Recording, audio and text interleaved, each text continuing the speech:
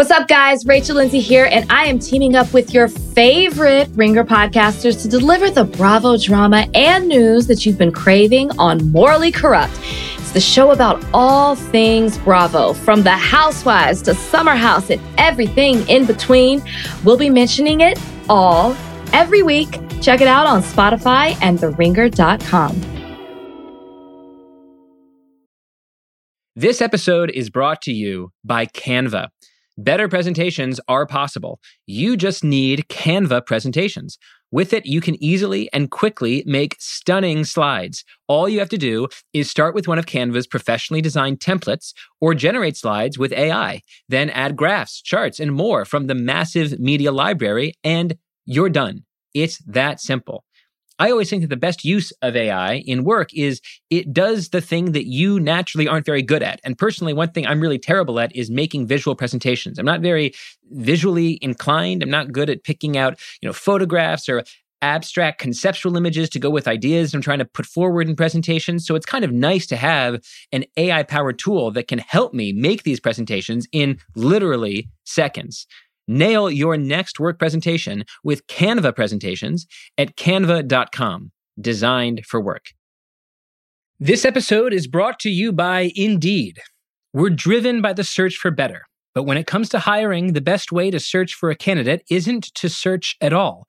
Don't search, match with Indeed. Use Indeed for scheduling, screening, and messaging so you can connect with candidates faster.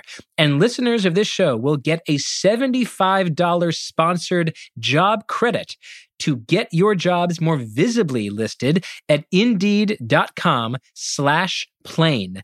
Just go to Indeed.com/plain right now and support our show by saying you heard about Indeed on this podcast. Terms and conditions apply. Need to hire? You need Indeed.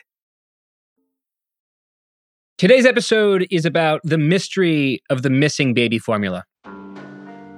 Nationwide, more than 40% of infant formula is out of stock on shelves. That is a 20-fold increase since the first half of 2021.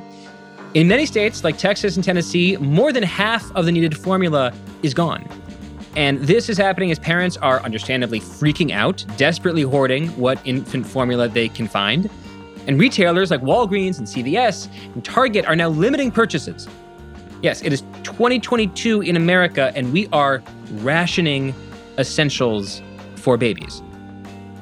As I recently explained in a piece for The Atlantic, this might seem like a complicated story, and in some ways it is kind of a complicated story, but I think you can basically boil down this mystery to three factors. Three. Number one, a bacteria. Number two, a virus. And number three, a trade and regulatory policy. So number one is the easiest part to explain. That's the bacteria. What happened was, following the death of several babies from a rare infection, the FDA investigated Abbott, which is a major producer of infant formula in the US, and they discovered traces of a nasty bacteria in their Michigan plant. They recalled several brands of formula, they shut down the plant, advised parents not to buy the stuff that was coming out of it, basically closed that node in the supply chain. So recalls suck, but they're also pretty common. Like thousands of drugs and thousands of products are recalled every single year, and they don't typically create a meltdown like we're experiencing right now. So something else seems to be going on. That leads us to number two, the virus, right? The pandemic itself has clearly snarled all sorts of supply chains, whether it's electronic chips or cars or some furniture you were trying to buy 6 months ago and it still hasn't been delivered to your living room. It's hard to think of a market that it's yanked around more than formula. Like in the spring of 2020, parents hoarded formula, like they hoarded paper towels, toilet paper. Then as they, worked their way through the stockpiles, sales fell a lot. And so if you're a formula maker and you're sort of, reading the signals of consumer demand, it's very confusing because demand surged in 2020 and then it pulled back in 2021. It surged again in 2022. That has added to the problem of the shutdown plant. But that still doesn't explain what's going on. Again, formula isn't just like a little bit down. In many states, half of it is gone. Like, how is the market for this incredibly important product to feed our fragile infants so incredibly fragile itself? That brings me to today's guest, Scott Lincicome. Scott is the Director of General Economics and Trade for the Cato Institute, a libertarian think tank. Now, I myself am not a libertarian. I tend to prefer more regulation and more protection than the typical libertarian. But as you're going to see, and as I myself kind of have to admit, the reason the US doesn't have enough baby formula in this country for its parents is that America's very reasonable instinct to protect babies has become an unreasonable, protectionist trade and regulatory policy. Like, basically, we told the world we didn't want their stupid formula. And now we're getting exactly what we asked for. I'm Derek Thompson. This is Plain English.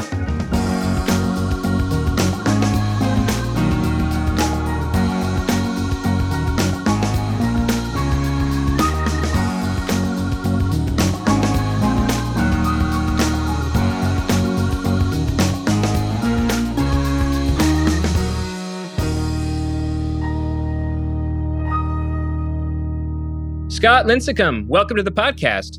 Oh, thanks for having me. Good to be here.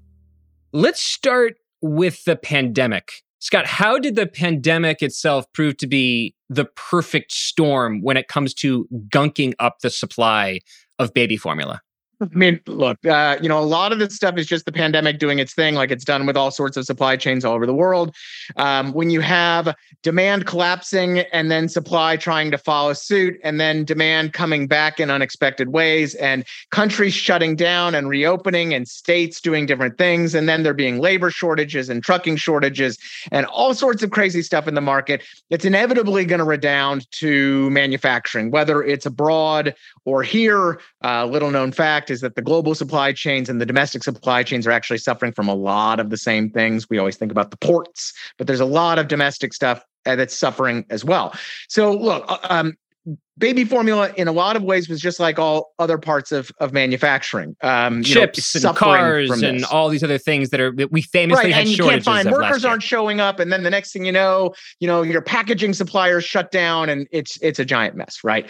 So there's that, and then adding insult to injury is this recall. A major FDA approved supplier, Abbott, in Michigan, had a plant shut down because some infant formula was found to have actually, we think, harmed several babies. The connection is unclear, but that's okay. That's for the lawyers to figure out. But that caused the facility to shut down. And that really kind of, I think, added a lot of fuel to the fire. So you had the normal supply chain stuff and then this recall. And that has really fueled a serious shortage in the market, and leaving us now to try to scramble to pick up the pieces and fill these gaps as best we can. Right. And with the pandemic, it's really tough because at the beginning of COVID, you had all of these parents hoarding baby formula because they were afraid that baby formula was going to run out like toilet paper, like paper towels, like everything else was running out. You went into the grocery stores and the aisles were cleared. They said, oh my God, this is going to happen for our baby's food. They hoarded baby formula in 2020. Then what happened? They had a lot of excess baby formula, so they didn't need to buy as much in late 2020, early 2021. Suppliers, people manufacturing all this stuff, all this baby powder, all this baby formula say, well, obviously there's a pullback in demand. We don't need to make as much. And then what happens early this year, for a variety of reasons, the demand for baby formula comes back and suppliers aren't ready for it, on top of this really catastrophic shutdown of Abbott Laboratories. Yeah. But what if you jump right on that?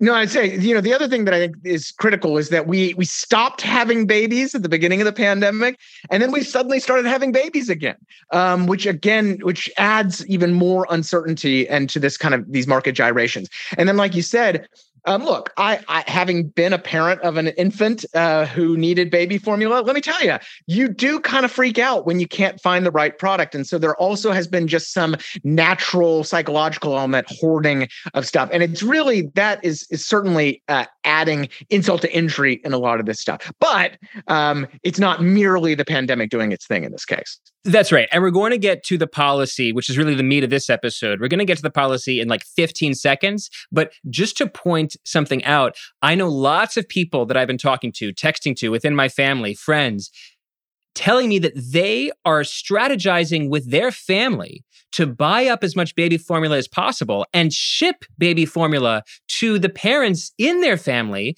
to make sure they don't run out of formula. What does this do?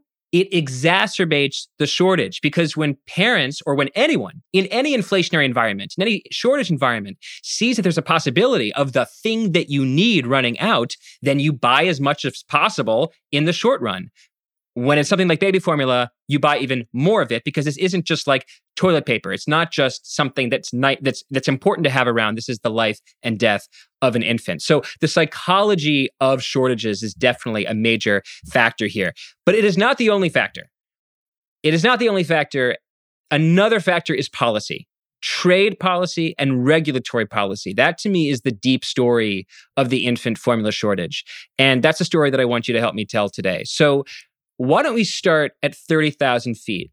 Give me the Scott Lincicome thesis statement on trade and regulatory policy for infant formula in the United States of America. So in a normal market, when you have these types of demand and supply gyrations, the market will adjust. You're going to have prices are going to rise and supply is going to fill the gaps really, really quickly. The problem we have is that we've essentially created a tariff and regulatory wall around the United States that has dramatically restricted the amount of additional supply that can enter from large global producers of infant formula in Europe or New Zealand or Canada or elsewhere. You couple those regulatory barriers with stuff going on in the US market related to domestic production, government policies that have actually contributed to concentration in the market, and controlling prices that have further restricted the ability of the market to adjust in times of crazy shocks like this. And so thanks to good old government policy, things are a lot worse than they really needed to be. So we have tariffs on baby formula that comes into the country. We discourage our trading partners to trade us baby formula. And within the US, within the captive market of domestic producers of baby formula, we constrict the number of companies that can actually supply young parents.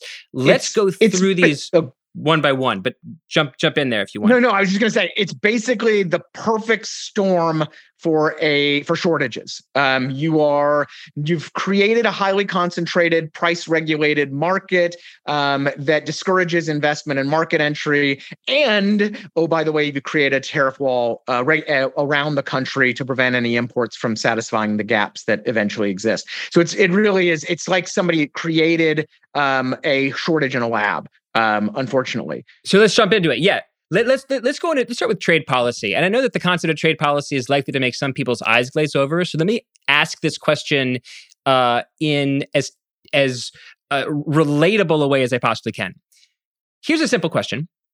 Europe seems pretty good at feeding babies. Like, in general, babies do pretty well in Europe. Why is it so hard for American parents to import European baby formula? Right. Well, we've established a two-step process or wall that European producers have to overcome, and they just aren't going to really do this. So the first wall is the tariffs, and they're actually worse than normal tariffs. Due to a long and just a quick Econ 101, tariffs are taxes on imports. Yes. End of Econ 101. Go right back to Yes, it. Go. Good. So due to long-standing government protection of the dairy industry, we have very high tariffs and what we call tariff rate quotas on imports of all sorts of dairy products. Infant formula traditionally is a dairy product. So in the infant formula category, you have a tariff that applies to imports of formula from most places. And once you hit a certain quantity of imports, then you have an additional tariff on top of that. So that extra quota step adds all sorts of additional uncertainty. Not only are you paying a higher tariff price, a higher tax, but you don't know when that tariff's going to kick in. If you're an importer and you're trying to plan, to heck with it, I'm just going to buy domestic, right? So that's the first issue. Now, in a normal operating market, however, when prices rise due to high demand and limited supply, producers are going to enter that market even with the tariffs, even with some of these quota issues, because look, they're going to be able to profit take. Good old profit taking is good, right? We libertarians, I have to say that every episode, or I get like my pay docked. But so in a normal market, you're still going to enter. You're going to either they're going to pay the tariffs or the importers will pay the tariffs because they can make it up on the price side. The problem is that the FDA regulations applied to imported baby formula are so strict that really no one is willing to go through the registration process, the labeling requirements, the nutrient requirements. The scooper has to be a certain size. You have to agree to FDA inspections and then annual inspections thereafter. Nobody's going to be willing to do that because then you have the tariff. And let's face it, the United States is not a really growing baby market. I wish it were. I wish we were having more babies, but we're not.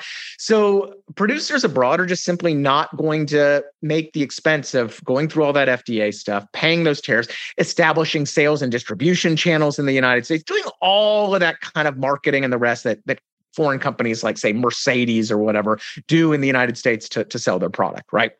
So as a result, 98% of the US market is satisfied by American producers, according to the White House. Our numbers at Cato are a tiny bit different, but it's insignificant. And you only are seeing a little bit of supply from Mexico, who actually has a tariff-free access to the U.S. market for certain products and certain quantities. So look, free trade works, right?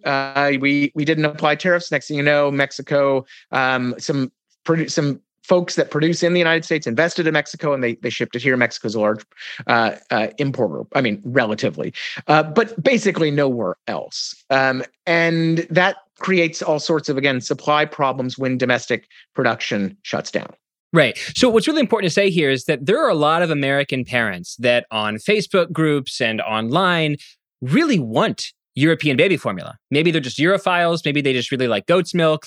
But there's a lot of American parents that are trying to order this stuff. And what often happens is that U.S. customs agents seize shipments at the border. So Americans are trying to get more European baby formula into the States, but the government won't let them. And it's interesting because I looked into this when I was writing my article.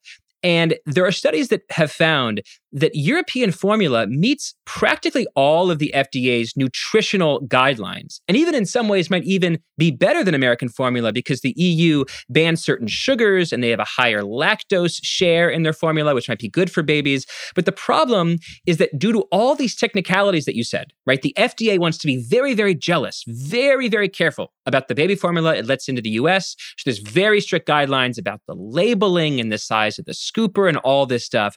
And those are the guidelines that Europe doesn't meet. So even though the underlying product is it's obviously healthy, there's not an epidemic of babies dying in the Netherlands, and it obviously meets most of America's nutritional guidelines, it can't be sold here because the FDA can't have the same labeling requirements and can't essentially execute the same kind of quality checks that it could on a place like Abbott, which it shut down when it saw the bacterial infection. So for all these reasons, we have this just bizarre situation where Europe has all of this baby formula that it could have been selling us for years and years and decades, and it hasn't been doing so. You might also think, what about Canada, our largest trading partner in the world? They're right over the border. They make a bunch of milk. They could clearly make a bunch of baby formula. What's happened with our trading relationship with Canada in the last, say, 5 or 10 years that we should know about in this baby formula shortage story? Yeah, and where things get really egregious is that even in our free trade agreements, I did scare quotes for those of you who can't see me, even in our free trade agreements, we have major restrictions on dairy, including infant formula. And in fact, the Trump administration, it's part of the lone holdout term in the USMCA, President Trump's NAFTA replacement, the US-Mexico-Canada agreement, great name, was ensuring additional restrictions on potential infant formula from Canada. So essentially, any infant formula sent from Canada to the United States over a certain quantity is subject to a really high export tax that administered by the Canadians. The Trump administration did this because of a Chinese company was investing in Canada, a very large dairy producing nation. China is a growing baby formula market. This company saw the opportunity to use, Canadian milk and Canadian facilities and quality and ship it back home. So they wanted to invest in Canada.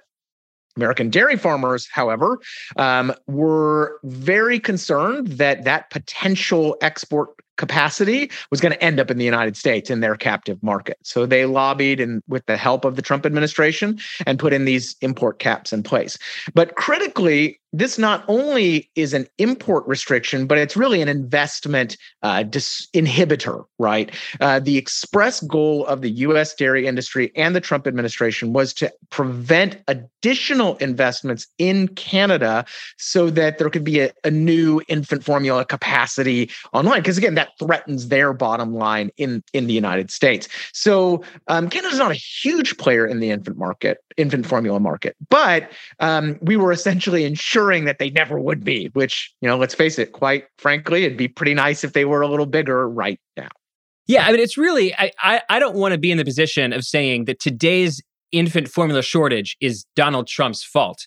Nonetheless, what happened, what was it, 4 years ago, when this precise episode took place, basically Trump, hand in hand with the Dairy Farmers of America, sees China investing in the Canadian infant formula market and basically steps up the discouragement of infant formula coming into the US in order to punish the Chinese investment. And you sent me to a CBC, a Canadian journalistic report on this that basically said Canada's capacity to produce baby formula will probably be indefinitely hampered because of the Trump administration's punishment of this Chinese investment. So here in the Americas, not just the United States, but all of North America, we have purposely constricted baby formula production because, in part, of our fears of Chinese investment in the Canadian market. So it's just like, it goes to your perfect storm.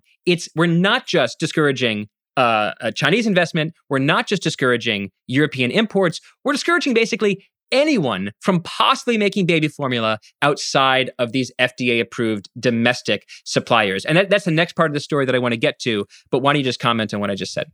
No, and I think the other really key point is that this is all part of kind of the long-standing U.S. protection of our dairy industry. Go back, I found a Cato paper from 2002 writing about all of these. We have not only tariff protection and these tariff rate quotas and the rest, but we have all sorts of price supports and subsidies and the rest.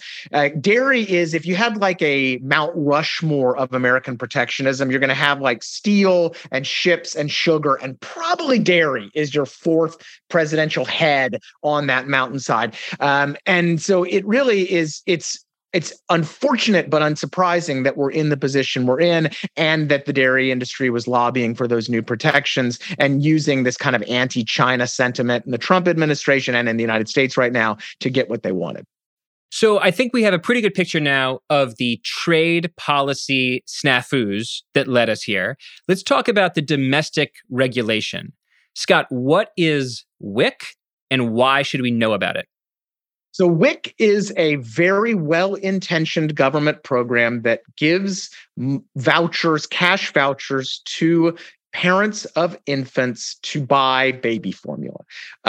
Like I said, even hard to disagree with that one. Yes, hard to disagree with that one. Cold-hearted libertarians like me are like, you know what, cash for poor babies. Okay, fine. That I'm going to have to say yes to. Else. We'll just by the way, just so we can help place people, WIC actually stands for, it's short for the Special Supplemental Nutrition Program for, here's the WIC part, women, infants, and children. And this is a special group within the Department of Agriculture that, as you said, gives cash to mothers and poor infants. Scott, what could possibly be wrong with this program? Well, there's two things wrong with it. The first is that WIC started out being a pretty small program, but has since ballooned to being about half of the entire U.S. infant formula market. So that creates what we call in economics a monopsony situation, where the government is the dominant consumer and can use that leverage to price take, right? Essentially to negotiate prices that are way below market for whatever product it's consuming, in this case, infant formula. Now, look, that is a great deal for taxpayers. It is not a great deal for producers. Just like a monopoly is good for producers and bad for consumers, monopsony the other way around, good for right. Yeah, monopoly consumer. is one supplier or concentration among suppliers, and monopsony is the opposite. It's concentration among buyers, basically one buyer, the U.S. government. Exactly. So first is just that you have this behemoth in the market, and that WIC has become due to years and years and years of expansion. But the second issue is how the WIC system has been designed. And again, I don't think any of this was intentional, but in order to encourage companies to bid on WIC contracts, each state essentially awards a sole supplier contract for baby formula, which essentially means if you win the contract, you're the only WIC provider in the state. Well, why would companies want to do that? It turns out that if you're the WIC provider, you get all sorts of benefits in the non-WIC market, which makes sense. You're going to get shelf placement. You're going to get more prominent, consumers that might sometimes be on WIC and might sometimes not are going to be kind of brand loyal, particularly in infant formula. There's a lot of brand loyalty there. So studies show that when you win a WIC contract, you become basically the dominant producer in the state. So the government again uses its consuming its monopsony power to negotiate these very low-priced contracts, and producers agree to those because they're gonna win in the non-WIC market. The problem, of course, is that this is really unintentionally designed to limit market entry and investment, right? You really aren't going to have new startups that are going to be willing to engage in this type of loss-leading activity to basically lose money to eventually make money. That's not a great proposition. They're also going to need production capacity to satisfy a massive consumer on day one, right? So it's essentially a system that is going to produce market concentration. You're going to eventually have just a few producers and very little market entry, very few small players, only in niche areas like very kind of high-end designer baby formula market. And in fact, this is exactly what we see. There's a 2011 analysis by the USDA that reported that just 4 companies account for practically all U.S. formula sales. Abbott, where this bacterial infection was found, Mead Johnson, Perrigo, and Gerber. So, it's as if the U.S. had this sort of situation with, say, cars, right? This would be an industry where if you wanted to buy a Mercedes, good luck, it's going to cost $100,000. We discourage car imports from basically every other country. And in the U.S., the only people making cars are, let's just say, Ford and GM. Now, let's say for some reason that Ford, because they, screwed something up in Detroit or in some other factory in Georgia or whatever. Now, Ford is not going to make cars anymore for the next 6 months. No more Fords. There would be an unbelievable shortage of cars. And that's essentially the situation that we have here. Through a variety of tariffs and quotas and direct discouragement from the U.S. government for foreign or international investment in our trading partners, we've discouraged all of this formula import, while at the same time purposely concentrating the production of formula within the country, meaning that we are exquisitely sensitive to failures in that system. Exactly. We had a failure in Michigan, and that is why we are where we are. Yeah, and adding to the problem was that we had a failure at the largest WIC contractor of all in Abbott. So Abbott has apparently about 31, I think, of the WIC contracts out of 50. And Abbott was doing voluntary recalls, not only from the Michigan product, but really just trying to figure out what the heck's going on. And it was kind of seizing up Abbott product beyond that Michigan production. At the same time, USDA, which manages the WIC program, was issuing waivers to WIC customers. That makes perfect sense. But that's going to put additional pressure on non-Abbott suppliers. And so they're going to be running out trying to find formula, and that's going to put additional pressure on the available supply, which makes, of course, perfect sense. They still need to feed their babies. So it really is just the perfect storm for a shortage and situation that's bordering on crisis. This episode is brought to you by Canva. Here's a writing tip for work. Don't just write. Use Canva Docs. It has Magic Write, a built-in AI text generator powered by OpenAI to help you create almost anything, from meeting agendas to job descriptions, marketing plans, proposals, and more. Canva is here to help you get it done. If you've used AI for work, for writing, for coming up with bullet points for a podcast, a meeting, you know that AI works best when you're specific, when you tell AI exactly what you want and then tell it again and again. Help me do this. Help me talk like this kind of person. The more specific you can be, the more helpful you'll find it is. Generate your draft fast with Canva Docs at canva.com, designed for work. This episode is brought to you by Indeed. We're driven by the search for better, but when it comes to hiring, the best way to search for a candidate isn't to search at all. Don't search, match with Indeed. Use Indeed for scheduling, screening, and messaging so you can connect with candidates faster. And listeners of this show will get a $75 sponsored job credit to get your jobs more visibly listed at Indeed.com/plane.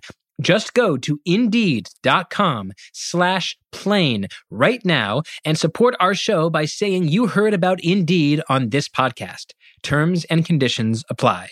Need to hire? You need Indeed. This episode is brought to you by Workday. Get the whole band together with Workday and pair finance and HR on one platform for an epic performance. With Workday AI at the core, you'll make confident decisions faster than ever. And you'll drive flawless business and finance operations with an agile platform that constantly evolves to future-proof your organization. Be a finance and HR rockstar with Workday. Visit workday.com to learn more. Okay, let me play devil's advocate. Scott, these are babies. They are tiny, fragile infant babies. We have to protect them. Like the root of protectionism is protect. Who deserves our protection more than America's fragile, helpless babies? We have to do this. Like at Abbott Labs, it turned out, is basically a petri dish. There's bacteria everywhere. In fact, maybe this proves the FDA should be even more protectionist, that we should be doing like bacterial checks on the weekly in all of these domestic producers. We should basically be spying on them to make sure that they don't put bacteria into infant baby formula. What do you say to that? What do you say that to the idea that, like, of course we have to be protectionist because this is the most vulnerable group of Americans that there is? Sure. I mean, the most obvious response is that all the protection in the world does you no good if there's no formula on the shelves, right? It's not very safe if a baby can't eat. I think that's the most obvious thing, is that if you have a system that puts all of our eggs in essentially one basket, when that basket breaks, you have huge ramifications for the rest of the people needing eggs, needing infant formula. So that again, study after study shows, as I've written a bajillion times over the last few years, that the best thing that we can do is supply diversity. You want to have your eggs in a bunch of baskets, right? And so the most resilient thing is having global capacity in Canada, in Europe, in New Zealand, in the United States as well, and limiting the barriers limiting barriers to trade between those places, so that when there is a problem in one place, the system can adjust, prices can adjust, and you can do all that jazz. So that's the first thing. The second issue, though, is that, look, European baby formula is not from China. This is not, no one is like out there arguing we're dependent on a certain source or dependent on, again, China or some sort of this is formula from a very reputable regulatory regime. It is coming from one of the world's largest producers and exporters of products. So this is product that is good enough, not just only for European babies, but good for babies all over the world. And the same goes for product from New Zealand and elsewhere. And these are very reputable companies, very reputable regulatory regimes. And American parents are not, they're certainly not reckless with their babies. They're certainly able to shop for what they believe is in their best interests. And if they believe that European product that is approved by a separate regulatory regime is where they want to go, well, they should be able to make that choice. It shouldn't be up to just the FDA, right? Leaving aside the economic issues, it's just simply an issue of allowing them to choose their level of risk and to choose their product within, of course, acceptable bounds. One more point to add onto that is that a lot of times when European baby formula is seized at the border and it is investigated, it turns out that some of it is spoiled because it has been illegally transported without the typical temperature checks that you would want to transport formula from the Netherlands. And if we legalized this kind of trade, it would be much less likely that the formula would spoil on its way from, say, Spain to New York. So in a way, a more liberal trading environment would make these kind of imports that are already happening, to be clear, more safe for the parents that demand Western European baby formula for whatever reason. They like the goat milk, they're Francophiles, who knows? But this is already happening, and it would be safer if we had a more liberal trading regime. Yeah, in fact, whole cottage industries had developed around providing like third-party resellers to provide European baby formula because of the demand in the United States. And like you said, I mean, it's actually a lot like drugs in the sense that, you know, if you create a legal regime, you're going to establish formal distribution channels. You're going to allow for these large manufacturers to have facilities in the United States that are all refrigerated. They can get supply out quite quickly, all that kind of jazz, right? And you're going to have, there are going to be channels that are able to surmount some of the potential issues like a label in a foreign language, for example. I've heard that retailers were providing the instructions in English. They were providing conversion charts because the scoopers were the different size. So the market can easily surmount those kind of obstacles. What it can't surmount is an FDA and tariff blockade at the border and shipments being seized and moms being treated basically like drug mules. I mean, the stuff that you see on the mommy blogs, I'm big in the mommy blogs now. The stuff you see is really crazy. I mean, just small shipments being seized by customs and moms having to hide formula in packages of rice and stuff. I mean, crazy stuff, all because we're creating this black market instead of creating a more liberal trading regime. All right, enough problems. Let's talk about solutions. What should the administration do that would help now? And what is it the administration should do that would help in the future? Yeah, so on the administration side, the FDA is the obvious place to start. There needs to be not just the they're doing a little bit around the edges right now in terms of registration and expedited. Well, the FDA just today, we're recording on Tuesday afternoon, just today announced that they're going to make it easier to import some baby formula to ease the shortage. I assume that this is going to include, this is going to make it easier to import formula from not only Mexico, but also some European countries as well. So they're starting to act on that. Yeah. So look, to the extent that they can expedite any sort of processing, to the extent that's consistent with the law, of course, that they can act more quickly to get this stuff in, that's great. I also see that they're exercising their, quote, enforcement discretion related to small shipments or shipments that are just have minor labeling infractions or stuff. Hey, that's all good. Every little bit helps. Unfortunately, I think it's just going to be some kind of marginal, right? And we're not really talking about a major fix because if you look at some of the imports that they're now approving, like from Switzerland or Ireland, those are from already FDA approved facilities or registered products. These were imports that were already going to come in.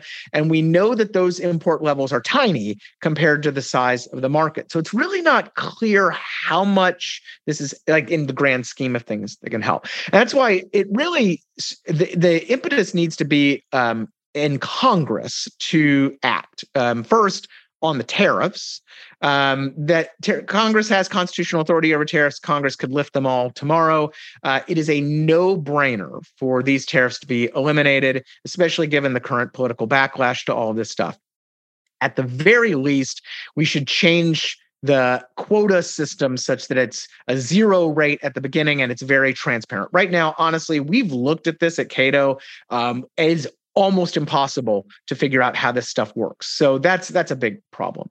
The other thing is we need to. And you're just saying, just to be clear, what's difficult to figure out about how it works is that, say, the tax on imports might be like 5% for the first 100 bottles, and then it's like 6% for the next 150, and then it's 9.5 for the next 250, and it just keeps changing at certain volume thresholds in such a way that if you are a company overseas looking at this law, you throw up your hands and you're like, my lawyers can't even figure this out. Like, why am I even going to try to sell into this market? This is way too confusing. I'm just going to ship this stuff to New Zealand. And the risk is just too high that you might end up tripping the quota, and then the next thing you know, instead of paying 10%, you're paying 20%. You know, that's a big problem with quotas. The other big thing that Congress needs to get on is some sort of mutual recognition system. We have this already for some pharmaceuticals, where we basically say, look, if it's a pharmaceutical that's approved by a regulator in Europe or in New Zealand or a couple other places, there's a list of them, Switzerland's another one, then it's okay. That's it. We're done. We're going to let that happen. And that's the type of regime we really need to be adopting for infant formula. I mean, I think we need to be adopting it more broadly. These are reputable regulators. They have strong regulatory reputations, and the regimes are fine.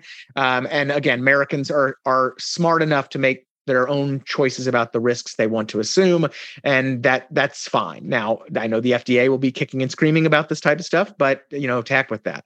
But that's the type of, I think, major change that would really help. The other thing we really need to do is reform WIC. It maybe made sense to save taxpayers a few bucks in the way that WIC was designed. But given how big the program is and how powerful it is, and given that, quite frankly, this is a pretty tiny market overall, we're not talking about big dollars. From my research, it's like $2 billion in annual sales in the United States. I mean, that's like 2 or 3 F-35s? I can't keep track anymore. So look, let's just let WIC consumers buy whatever product they want, whether it's domestic, imported, whatever. You got to ditch those sole source contracts and ditch the kind of informal protectionism that exists in this as well. And that will also encourage diversity of supply and a much more stable market in the long term. Because the goal is, sure, we have to muddle through the immediate crisis, but we need to try to prevent another crisis down the road, right? And that's the type of steps that'll help. Right. I mean, look, you are a libertarian. I am a liberal who enjoys some libertarian ideas. And certainly in a moment like this, that is basically a 5-alarm fire for the libertarian fire department to come in and say, hey, this is exactly the fire that we predicted is going to happen. You're the kind of person that I turn to help explain it. The kind of world that I want, the kind of market that I want for a product as important as baby formula is a product with a healthy diversity of suppliers that still has something like the WIC subsidies for low-income parents and low-income infants. I know you're not arguing against that, but I think that the subsidy is still an important thing to have. It just allows more trade with trading partners, especially throughout Western and Central Europe, that we know can make this kind of product in a way that is safe and already, in fact, beloved by a lot of American moms and dads. Final question for you, Scott. Look, you're an inveterate globalist. You love free trade. This is an incredible story for the globalist free trade case. I'm sure there's some listeners, however, who might not like free trade. And in fact, during the supply chain crunch, there were a lot of conservative populists, a lot of liberals who said, look, I'm very skeptical of globalization. Now, globalization has failed. The US should just make everything here. You heard this from the right with people like J.D. Vance in Ohio. You hear it from the Trumpists. You hear it from people on the left who are like anti-capitalists and are basically like neo-mercantilists. Let's just make everything we want in the United States. What do you say to those people? What is the lesson of the baby formula shortage that we should carry forward? Yeah, I mean, the lesson is that the nationalists got what they wanted. This is the tariffs, the regulatory barriers, the government contracts, and the rest. This is exactly the system that a lot of folks have wanted, and now we're seeing just how fragile and brittle it really is. And it just goes to show that, yes, reshoring production can insulate you from external shocks, but it makes you far more susceptible to domestic shocks, like a factory shutdown or an earthquake or a freak ice storm in Texas. And at the end of the day, it also makes you poorer and less secure overall. And so the best way is not to bring everything back home, but to, encourage domestic production, have a stable and sound tax and regulatory regime, but also open up those borders and allow for diversity of supply, maximizing global capacity so that when times are tough here, we can supplement with foreign product. When times are tough abroad, we can export there and so forth, and allowing the system itself to self-regulate a lot more than it is right now.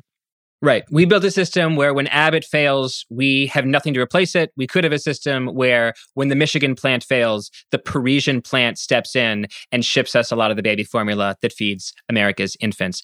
Scott Lincicome, thank you very, very much. I appreciate it. My pleasure. Thanks for having me. Thank you very much for listening. Plain English is produced by Devin Manzi. If you have a comment, a concern, a question, an idea for a future show, please email us at plainenglish@spotify.com. That's plain, no space, English @spotify.com.